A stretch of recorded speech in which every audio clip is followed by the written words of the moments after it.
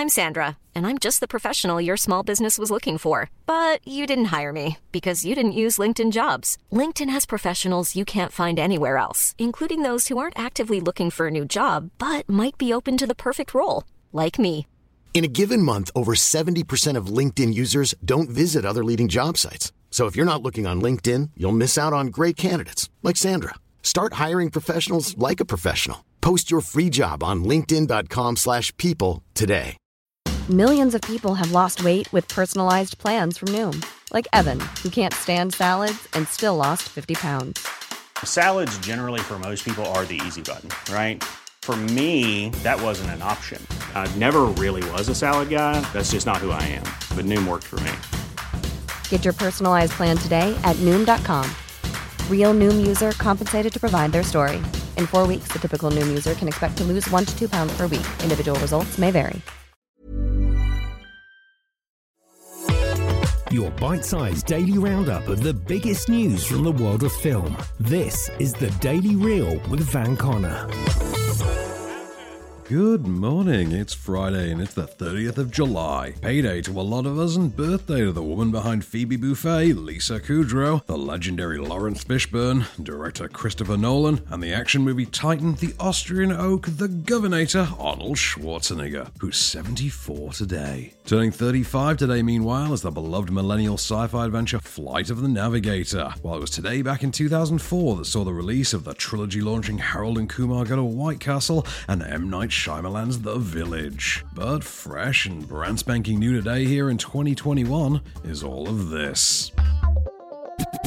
Just one day after the CEO of IMAX blamed the Walt Disney Company for Black Widow's underperformance at the box office, it appears the movie's star agrees, with news that Scarlett Johansson is officially suing the House of Mouse for breach of contract. The issue arises over the fact that Disney chose to release the movie on premium video on demand, specifically via Disney Plus's premium access model, and at the same time as its traditional theatrical release. Johansson's lawsuit claims that in prioritizing growing the viewership of Disney Plus, the company failed in its commitments to her. As her lawyers explained, the actress's compensation for her ninth and final appearance as superspy Natasha Romanoff was intended to, quote, largely be based on box office receipts. In other words, Johansson would only get paid to her fullest if the movie crossed certain thresholds at the box office, something that it's now exceedingly unlikely to do. The lawsuit also directly accuses the company's upper management of deliberate self-enrichment, stating, Disney's financial disclosures make clear that the very Disney executives who orchestrated this strategy will personally benefit from their and Disney's misconduct. The accusation highlights that those at the upper levels receive bonuses themselves due to the company's stock performance, which is currently tied to the streamer's subscriber base.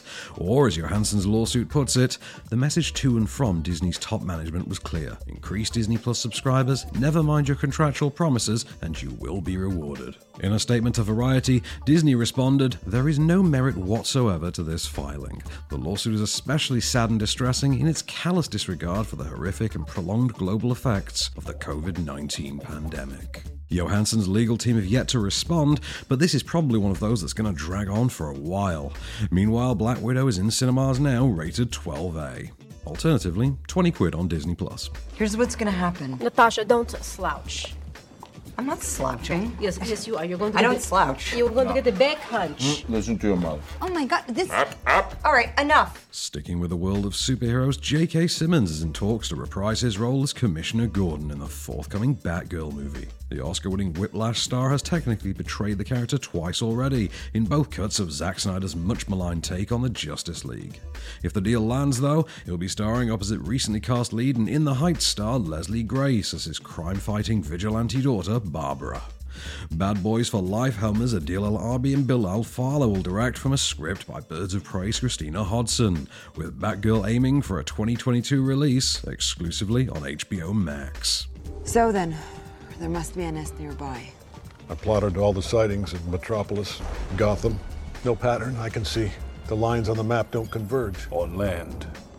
These lead back to Braxton Island, between the two cities. Gotham Harbor. Disney's Haunted Mansion has found its guests, with comedian Tiffany Haddish and the Oscar-nominated Lakeith Stanfield signing on to join the theme park spooktacular. Based on the popular Disney Parks attraction of the same name, the Haunted Mansion will follow an unfortunate family that moves into the long-abandoned abode. Stanfield's set to portray a widowed New Orleans tour guide, whilst Haddish is on board as a psychic hired to commune with the dead. Dear White People's Justin Simeon will be directing, with shooting set to begin in Louisiana this autumn. No release date's been set, though another of Disney's park features, Jungle Cruise, arrives in cinemas on a Disney Plus Premier Access today. Look, I get it. You're upset. I shouldn't be throwing things in a place of work. Why are you making air quotes? This is a place of work. Lesson learned. How you so understanding? And finally, upcoming fantasy feature Man and Witch has added a bevy of British talent to its cast list.